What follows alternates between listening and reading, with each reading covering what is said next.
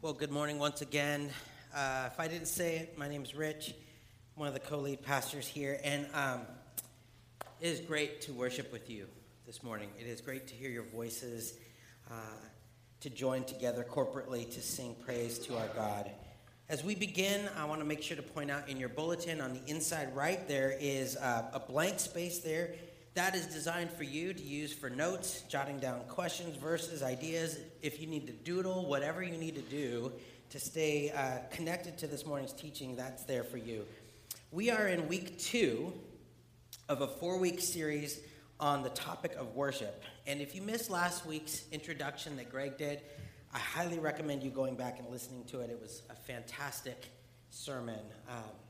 Today, we are discussing the idea of what it means to worship in spirit and in truth. It's a phrase that gets used a lot in the church. It's from the Bible, but what exactly does that mean? What does it look like in our day-to-day life to do that? And as I begin, I want to be clear. Today, as I touch on this topic, I'm definitely not going to be touching everything that there is on this particular topic. And even in a 4-week series on worship, it's impossible for us to cover all that there is. Every one of us here, if we were to talk about worship and what it means to us, would have different answers, different opinions, different preferences, different experiences. And we can all remember times when we had great experiences of worship and other times not so much. Even this morning, there may have been certain songs that you felt really connected to, others completely not. Just doing a word study on the specific word worship, you'll find literally hundreds of places in the Bible, both in the Old and New Testament, that talk about this idea. And the word worship is translated in many ways as well, including but not limited to fall down or to fall on your knees in front of, or to kneel or to be kneeling down. It's often translated humility or reverence or to pay homage to. And the context in which that word gets used affects our understanding of it as well. For example, worship as a response to something, or worship as adoration, or worship as a sacrifice, or worship as a proclamation. And just talking about this, though, I got to say, I get excited about this conversation for us today because I think it's really timely for us as a church. Why? Well, I believe that during the last kind of 6 months specifically, but for quite some time, we've been worshiping here at One Life. I believe God has been taking us on a journey. And in that, I feel like God has been marking us with a deeper experience of God's presence. And the way this has come out has been through the evidence of God's faithfulness to provide and to lead us, and to give us a renewed vision and call. And these movements of the Spirit cause us to trust God more and increase our desire to give God glory. The Holy Spirit has been moving and leading us in new ways. The Spirit has been rekindling in us a passion to reach out of our comfort zones, to serve, to love, and to care for those who live in our community that don't know Jesus. And if you were here last week, you heard Greg talk about this, what it means to worship. And he said, worship at its very core is just what we do. Worship is what we do. It's the act of giving ourselves to something. That we do it at every moment of every day with every breath we take, every action and movement of our will. We are always giving our allegiance to something or someone. That we're always lifting the importance of something above something else. And as Greg shared, we do this all the time, whether we have any awareness of it or not. Along with this kind of definition, he explored the story of Jesus turning over the tables in the temple and how oftentimes we need to be refocused, that we lose sight of what's most important, that being worship and the praise of God. And he challenged us last week to ponder the areas that Jesus might be overturning in our lives so that we would refocus. It was really good. And again, over the last 6 months or so, though, I believe that's what's been happening here at our church in many ways. In many ways, we've been going through the same process, that God, through the Holy Spirit, has been moving in our midst, turning over the tables in each of our lives, in our church, in our practices, and in our focus. Some of you remember 6 months ago, we came together moving forward as one in one service, and we started a series in the book of Ephesians, and we called the series Rooted and Renewed. And in this series, we heard the Holy Spirit awaken us and remind us of some really important things. For example, in Ephesians 2, we heard this message. It wasn't so long ago that you were mired in the old stagnant life of sin. You let the world, which doesn't know the first thing about living, tell you how to live. You filled your lungs with polluted unbelief and then exhaled disobedience. And I want us to note that language around breathing and what comes into our lungs. It goes on, we all did it. All of us doing what we felt like doing when we felt like doing it.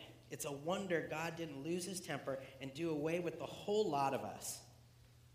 Instead, immense in mercy and with an incredible love, he embraced us. He took our sin-dead lives and made us alive in Christ.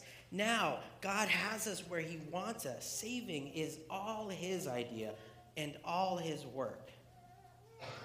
And all we do is trust him enough to let him do that. I love that. All we do is trust him enough to let him do it. And then the last thing we heard, he creates each of us by Christ Jesus to join him in the work he does, the good work he has gotten ready for us to do, work we had better be doing. Man. This was the beginning in many ways of a bit of a reset for us. And then we got into our John series and saw Jesus, again, doesn't operate by the world's timing, by his agenda, or by what is cool or culturally hip. That Jesus is far bigger than we imagine. And we're given this invitation in that gospel to come and follow his ways. From there, we moved into this series in the book of Acts, where we looked at this incredible movement of the empowering of the Holy Spirit, launching the church into existence with a call to reach out to literally everyone. Acts 1:8 says, you will receive power when the Holy Spirit comes on you, and you will be my witnesses in Jerusalem and in all Judea and Samaria and to the ends of the earth. It's in this place that our vision of following Jesus, loving people, and serving the city began to take deeper root in us. We continued to have our tables overturned in many ways at our retreat. We had this speaker named Brian Turnbull who challenged us in very practical ways what it looks like to actively be reaching out to our community, how to serve in our day-to-day life. And we heard the Holy Spirit over and over again through our worship and prayer times, through our teaching, as well as speaking through us as people, giving us a call to being more outward in our thinking, to be missional in our way of living, and not to fear. That's a big thing we've been hearing over and over again, to be engaged with the Holy Spirit in our day-to-day lives. We just finished our Advent series, and it echoed the same thing. Keep watch, be aware, prepare, magnify, fear not, and go. We've been listening and responding, and we are moving. And as we shared over the last 2 weeks, we're moving forward in 2017 with an exciting launch of a new midweek dinner church down in the Magnuson Community Center, as well as being a parent church for a brand new church plant in the greater Seattle metro area. And I am so excited. I'm excited about what God is doing. But what I want us all to see and engage with today is that all of this comes out of a heart of worship. All of this movement of the Spirit comes out of our worship practices. And the story we're looking at today perfectly illustrates this. So if you have your Bibles and you would be able to, please turn to John 4. We're going to turn to verse 6 and go from there. And if you don't have a Bible, that's okay. It will be displayed behind me, and you can follow along that way. But before we do anything else, let's pray.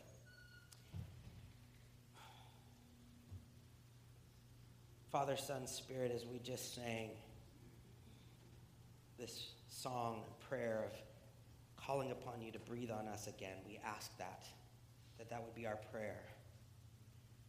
Holy Spirit, that you would move as you have been in and through us, that you would teach us, that we would hear you, and we would respond according to your will. And God, today as we learn more about what it means to worship you, help us to become more and more equipped to do so. We want to be true worshipers. So we thank you in advance for this time that you're here with us. In Jesus' name, amen. So again, if you have your Bible, you can follow along. John chapter 4, it's behind me as well. It says this: Jesus, tired as he was from the journey, he sat down by the well. It was about noon. And when a Samaritan woman came to draw water, Jesus said to her, "Will you give me a drink?" His disciples had gone into town to buy food. The Samaritan woman said to him, "You are a Jew, and I am a Samaritan woman. How can you ask me for a drink?" For Jews do not associate with Samaritans. Jesus answered her, "If you knew the gift of God and who it is that asks you for a drink, you would have asked him, and he would have given you living water." "Sir," the woman said, "you have nothing to draw with, and the well is deep. Where can you get this living water? Are you greater than our father Jacob, who gave us the well and drank from it himself, as did also his sons and his livestock?" Jesus answered, "Everyone who drinks this water will be thirsty again, but whoever drinks the water I give them will never thirst. Indeed, the water I give them will become in them a spring of water welling up to eternal life." The woman said to him, "Sir, give me this water so that I won't get thirsty and have to keep coming here to draw water." And he told her, "Go call your husbands and come back." "I have no husband," she replied. And Jesus said to her, "You're right when you say you have no husbands. The fact is, you've had 5 husbands, and the man you have now is not your husband. What you have just said is quite true." "Sir," the woman said, I can see that you're a prophet. Our ancestors worshipped on this mountain, but you Jews claim that the place where you must worship is in Jerusalem." "Woman," Jesus replied, "believe me, a time is coming when you will worship the Father neither on this mountain nor in Jerusalem. You Samaritans worship what you do not know. We worship what we do know, for salvation is from the Jews. Yet a time is coming, and has now come, when the true worshipers will worship the Father in spirit and in truth, for they are the kind of worshipers that the Father seeks. God is spirit, and his worshipers must worship in spirit and in truth." The woman said, "I know that Messiah, called Christ, is coming. When he comes, he will explain everything to us." Then Jesus declared, "I, the one speaking to you, I am he." Now, big text. Thanks for sticking with me. Right off the bat, it's important to note that when we tend to look at this story, it's typically with the idea of evangelism in mind. And it is a great example, a story of evangelism. But it's also a story that has very profound teaching on the nature of worship for the Christian. And I love that there's a connection of worship and the outward movement of the Spirit. But I also love that we have kind of the red letter edition. These are straight teachings from Jesus himself. And there's so much just in this text beyond all the other texts that talk about worship. So I want to make sure we just dive right in. The first thing that we see in this text is how worship and outreach are connected. And it's very important for us to understand because it can get confusing in the church. What I see here is that evangelism is not, I say it again, is not the ultimate goal of the church. What we see here is that worship is. And the only reason evangelism even exists is because true worship isn't happening. I want you to think of it this way. Evangelism in and of itself is a temporary necessity. But worship, however, goes on forever. Another way of saying this is that the goal of evangelism is to help create true worshipers. And note what Jesus is saying to the Samaritan woman. It says that God is seeking people who will worship him. I hope that language reminds us of the stories in Luke 15, these parables of lost things. There's the lost sheep, there's the lost coins, there's the lost son. Jesus is telling us about God's heart, about God's desires, and God's purpose. And what these passages together tell us, side by side, is that God is searching for the lost, wanting everyone to be brought back into relationship with God in order to worship. In other words, worship is the ultimate goal of our outreach. But it's also very important to see that worship is also the motivation for us to ever reach out. Remember that Jesus goes on after this section we read to tell his disciples, who, by the way, are totally in shock that he's even having this conversation with the Samaritan woman. He tells them that he has this food from the Father that they don't know of. You see, Jesus knows the surpassing worth of the Father, and it's his passion for his Father's glory that sustains him in his mission to love all. And so what that means for us is that when our worship is on fire, when it's burning brightest, our desire for outreach will do the same. Or the flip side is that when our worship is weak or inconsistent or distracted, our outreach and our desire to do so is going to be weak. It's going to be inconsistent. It's going to be distracted. So the outward movement of the Spirit ultimately begins and ends with worship, as does ultimately everything in the Christian life. And this is what I believe has been happening here at One Life. We've been together as one, just like today, worshiping, engaging in the Word, led by the Spirit, and it's out of these times that we are then able to respond with passion, to reach out, to serve, and to desire to love all. Now, this connection between worship and outreach is really good for us to know. But there's a lot more in here that Jesus specifically teaches us about worship that's really important for us to understand. Next thing we see is that worship is not a question of where, but of who and of how. So, this woman and the disciples are stunned by the initiative that Jesus takes to speak to the Samaritan woman. Culturally, it's bad enough that he's talking to a woman in these days, but it's even worse that she's a Samaritan. And if we remember who the Samaritans were, they were these like half-breeds, literally, that came about around 720 BC, and they were considered the worst, the farthest from God's reach. The Samaritans then, in this kind of breed that they have, developed their own place of worship on Mount Gerizim. And they had rejected the Old Testament except for their own versions of the 5 books of Moses. And by the time Jesus is having this conversation, the animosity between the Jews and the Samaritans was hundreds of years old. Which, again, I love that Jesus is purposely living out the reality that he doesn't distinguish between male and female, and Jew and Gentile, and slave or free or Samaritan. He's seeking us all, every one. But what we see here is that after Jesus has gotten super personal, he started touching on things that were very personal to this woman. She has this classic reflex, which is, let's change the topic, right? You're touching on my husbands and the marriage and where I'm not and all these things. And she has this very vulnerable moment with Jesus, and she tries to shift the conversation in a way that hopes it will be a lot less personal. So out of nowhere, she says in verse 20, our fathers worshipped on the mountain, but you Jews claim that the place where we must worship is in Jerusalem, which seems so out there, right?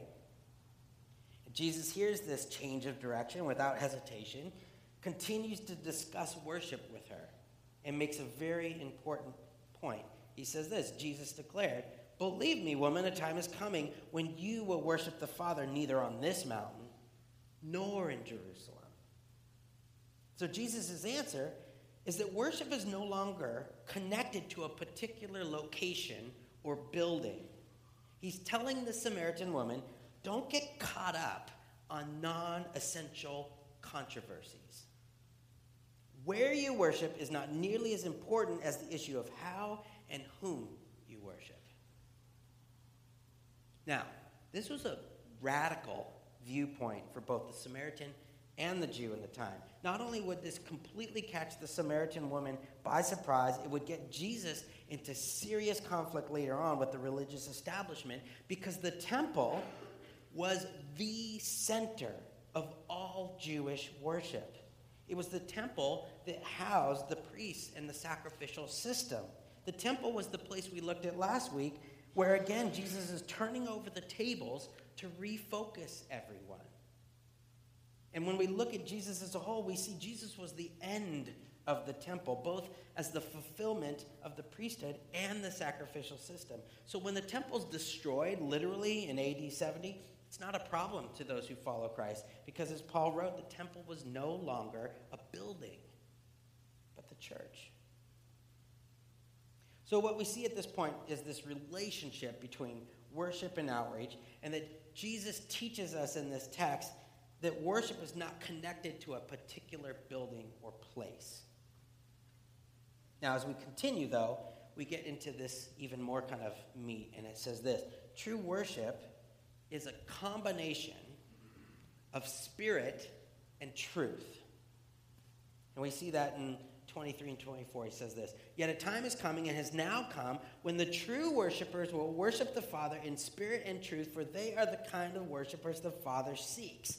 God is spirit, and his worshipers must worship in spirit and in truth. What does Jesus mean when he says this? Well, worshiping in spirit is the opposite of worshiping in merely external ways. It's the opposite of empty formalism, traditionalism, and preferences. And the Samaritan woman, as did many Jews, thought that worship was essentially a matter of externals. She was preoccupied with the central place of worship. We see that in verse 20. On this mountain, the Jews thought of worship in terms of sacrifices, of rituals, of observances, of holy days, you name it. And all of us, literally all of us, struggle with this reality still today. We have preferences, we have externals that we think of, that we know will make for an ideal worship experience for us. And people literally church shop to find the place that will deliver the things that they feel they need in order to have a good worship experience. All of us do this. But what we see here is that the essence of true worship is internal. It is in spirit, not external. Basically, Jesus says we shouldn't become so preoccupied with the externals, but rather with communion with God in our spirit, as the Holy Spirit works to communicate between our spirit and God's. Why? Well, it's because we can't manipulate the spirit like we can manipulate our externals. We can't manipulate the spirit like we can manipulate our externals. And we all like to be able to manipulate things to make it work for us. Now, worshiping in truth is the opposite of worshiping based on an inadequate view of God, which was essentially the way the Samaritans worshipped. Jesus is saying that worship is an issue of both the heart and the head, of feelings and thoughts, the spirit and the word. Why? Well, because if you just have truth without emotion, it produces an orthodoxy and a church that's full of artificial admirers. On the other hand, if it's all emotion without truth, that produces empty frenzy and shallow or superficial believers. And sadly, what I'm describing is the historic tension between Pentecostals and evangelicals, right? Which pits excessive emotionality against excessive intellectualism. And I hope that you see this tension is so unfortunate and absolutely wrong. True worship, as the scripture says, comes from people who are both deeply emotional and who love deep and sound theology. And what God wants from us is strong affections for him that are deeply rooted in the truth of God's word. Now, I don't know about you, and when it comes to One Life, which one we embrace more fully here, but our goal is to hold both, right? The spirit and the truth together in a healthy balance. Now, this word, spirit, is this amazing word that we've seen over and over again from the very beginning of creation. It's the word in the Greek pneuma, or in the Hebrew language, it's pronounced ruach. And it refers to the wind of God, the life-giving breath of God, the ultimate gift of grace that every single human being is experiencing right now, whether you are aware of it or not. It's the gift of life that you did absolutely nothing to earn, that without it, you are nothing. It says that we are supposed to worship in this spirit. And as Greg said last week, everything we do is worship. Why? Well, because at the very core of our being, we're created in the image of God, and it is only by this gift of the Spirit, this breath of God, that we can do anything. This is an internal act. The very fact that we are alive in this very moment, breathing, even if we aren't aware of it, in some way gives glory to God. This is why worship is what we do. Because without this breath, this spirit in us, we're not alive. We can do nothing. And so the picture here of the scriptures is that with every breath we breathe, in every moment, wherever we go, we would be doing so as an act of praise to God, awake and aware to the fact that without this gift of the Spirit, without this breath of God, we are completely incapable. And so worshiping in spirit is constantly giving praise and glory to the one who literally gives us life. And when we do it, this causes us to be aware and awake to a life of purpose given to us by God, which that is exciting to me. Now, I just want to make one more point about the importance of worshiping in truth as well. In verse 22, it says this: "You Samaritans worship what you do not know. We worship what we do know." Now, if you remember, the Samaritans rejected all of the Old Testament except their own version of the Pentateuch. So what Jesus is saying is that their knowledge of God was deficient. Therefore, their worship was deficient. In other words, it matters whether we know the one we worship or not. And it brings us back to the absolute importance of Jesus. It's why Jesus is the one life in our name, in our vision, that we focus on. It's critical that we know the one that we worship is Jesus Christ. And it's out of that truth, along with our spirit connecting with God, the giver of the very breath that we breathe, that comes our fuel for outreach.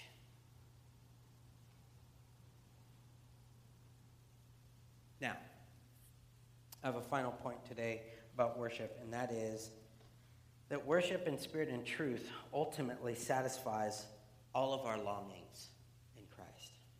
Now, I want you to think for a moment. Every single person you know and see is breathing right now, and in some form or fashion in worshiping, because without it, they could be doing nothing. But I want you to picture the difference between breathing and breathing in awake and awareness to the person who gave you that breath, that has a purpose for you. It gives us a different view of life. And the thing is when we find ourselves connected to spirit and truth, we find our longings satisfied in God. And so when Jesus first approaches the Samaritan woman with this request for a drink of water, she is astonished that he would even speak to her. And when she says this, Jesus essentially ignores her question and tries to refocus her amazement. He's turning over her tables again, if you will. And he says this in verse 10. Jesus answered her, "If you knew the gift of God and who it is that asks you for a drink, you would have asked him, and he would have given you living water." So the really amazing thing is not that Jesus asks for a drink, but that she doesn't ask him, right? Because Jesus has living water, which is called this gift of God. But it's very clear that she doesn't get it. What does she say? She says, "Sir, you have nothing to draw with, and the well is deep. Where can you get this living water?" She's thinking more about the fact that this well, according to most scholars, was probably like 138 feet deep. You got no bucket. How are you going to hook me up with this water, right? So what does Jesus do? He tries to raise her level of amazement again and says this in verse 13 and 14. Jesus answered, "Everyone who drinks of this water in this well is going to be thirsty again. But whoever drinks the water I give them will never thirst. Indeed, the water I give will become in them a spring of water welling up to eternal life." Again, the amazing thing is not that Jesus can give her water without a bucket, but that it's this water that will satisfy forever. And even more so, when you drink it, your soul will become a living spring. So what exactly then is this water that Jesus is talking about? And it's important when we get a question like this, we try to stay within the text that we're looking at. We don't want to jump all over the place. We want to look for clues from the author and from that particular book. And so are there any clues from John's gospel to help us understand what Jesus is talking about when he's talking about this living water? Well, one example is in John 6:63. It says this: "The Spirit, pneuma, gives life. The flesh counts for nothing. The words I have spoken to you, they are full of the Spirit and life." The words are full of Spirit and life. So one possibility is that Jesus is saying that this is his teachings, that his literal words, the truth, brings life, which makes sense, right? But we see another text that's even closer parallel, and it says this, John 7. "If anyone is thirsty, let him come to me and drink. Whoever believes in me, as the scripture has said, streams of living water will flow from within him." By this, Jesus meant the Spirit, the pneuma, whom those who believed in him later were to receive. Now, in this case, the water Jesus gives us is the Holy Spirit, this breath of God, the pneuma, the ruach. So which is it? Is it the words or is it the pneuma?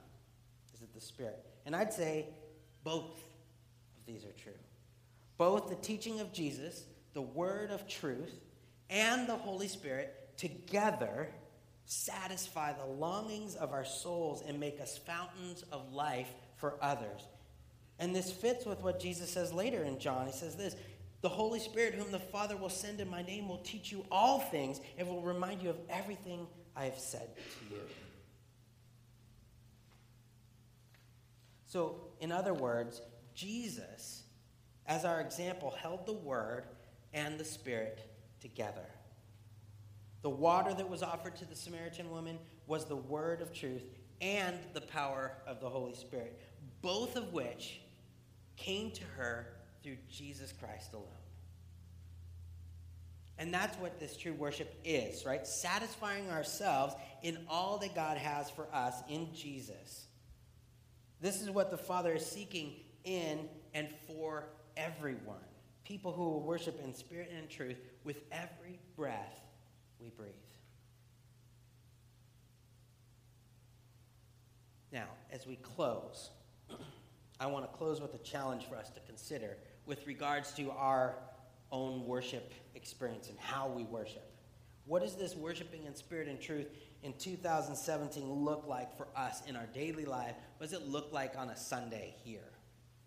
And I'd say, in its most simplistic form, it's that we are doing a better job of recognizing the presence, the protection, the provision of God in everything we do and giving thanks. It's the work of giving thanks and glory to God. And we don't have to just do that on Sunday. Why do we come to church? Ultimately, it's to corporately connect with God, and as we corporately do so, we give thanks, we praise, we give glory to God. We remember what Christ did on the cross through communion. We sing songs that are rooted in theology, so we remember who Christ did. And Jesus says the Father is seeking those who will worship, who will show thanks, who will honor, who will praise, who will give reverence and glory in both heart and head, feelings and thoughts, in spirit and in the truth of the word. So maybe to put it in its most simplest form, if we can't be thankful people, we definitely won't be worshiping people. If we can't be thankful people, we definitely won't be worshiping people. And if we can't find any reason to worship or to show praise to God, who is the one worthy of it, then why would we ever share Jesus with anyone?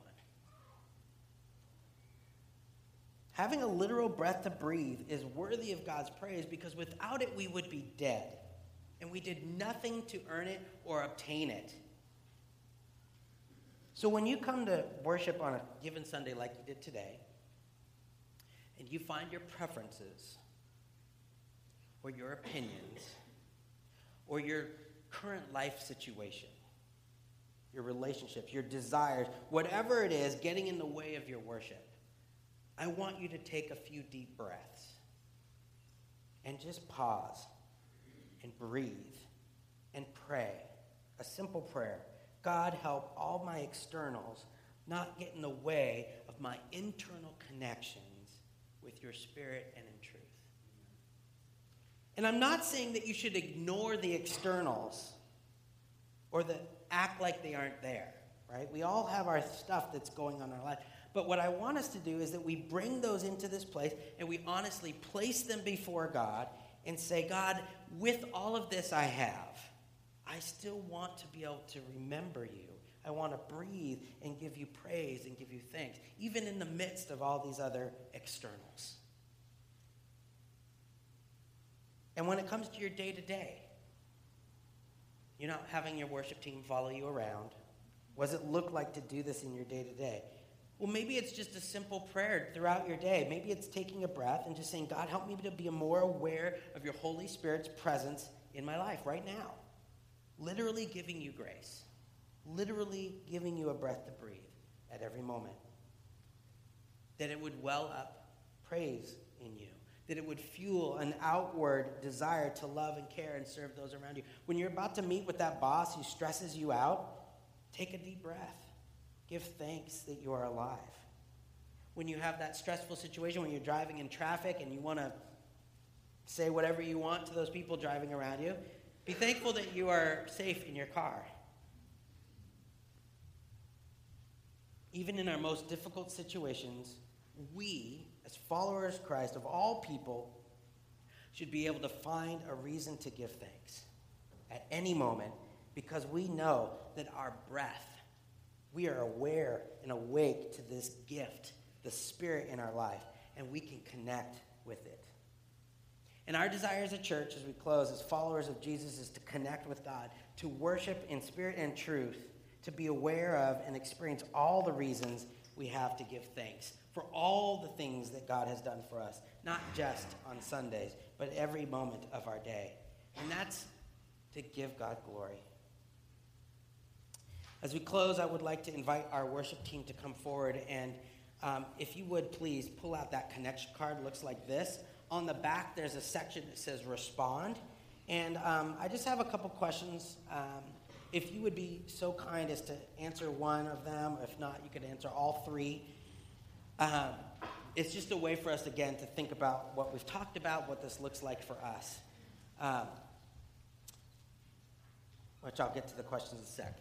2 weeks ago, we shared that on any given Sunday, what we are seeing is 40% of our church absent, not present with us. Or the other way of doing it is, every Sunday we come together like we are right now, we are experiencing 60% of those who consider One Life their home, present with us. And so as you think about that, again, it's not just any particular people always. It's always different every single week. We're running at 60% or we're missing 40%. And so the question I have for you, number one, is when it comes to worshiping God in spirit and in truth like we talked about in our day-to-day, moment-by-moment life, what percentage of your day would you say is lived aware and awake to the presence of God? 40%? 60%? 10%? Is it one of those things where you walk in here and all of a sudden you're reminded and then when you leave, you're back to not remembering? What percentage are you aware of that? Number two, would you like this percentage to be higher? Would you like to be more aware and awake to the presence of God in your day-to-day, moment-by-moment life? Yes or no? Simple answer. And then number three, what's one thing you could do this week to help increase the amount of time you spend worshiping in spirit and in truth? And I hope you see, we didn't talk about instruments, we didn't talk about chords, we didn't talk about keys or hymns versus this or versus that. How can you just increase the amount of time you spend worshiping in spirit and truth in your day-to-day. If you would fill that out, that'd be great. And as you leave, if you could drop that in one of the wood boxes, we'd love to see those. We'd love to pray for you, and that would be really fantastic. I'm going to close this in prayer. We're going to end with a song, and we can go and fellowship and be together. Let me pray.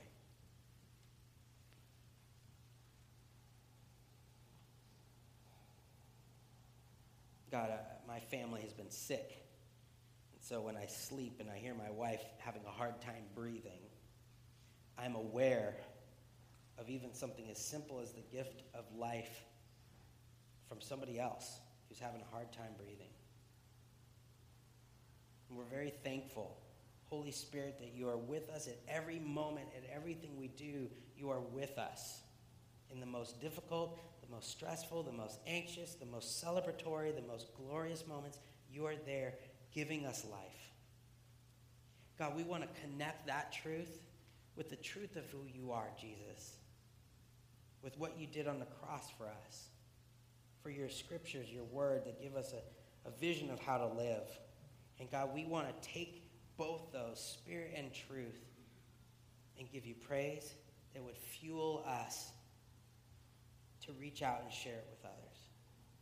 God, we believe you are doing that in our midst, reminding us of who you are, and it's exciting. And so, God, we just ask that you continue to move.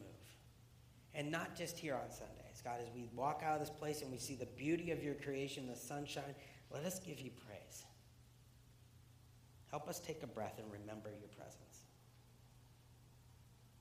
And God, even now as we corporately enter into worship, let's do so, God, connected to you in spirit and in truth. You are so good. We are overwhelmed by all the good things you've done for us. And we're thankful for an opportunity to remember that. Help us not to forget. Help us to give you praise. We pray in the name of the Father, the Son, and the Holy Spirit. Amen.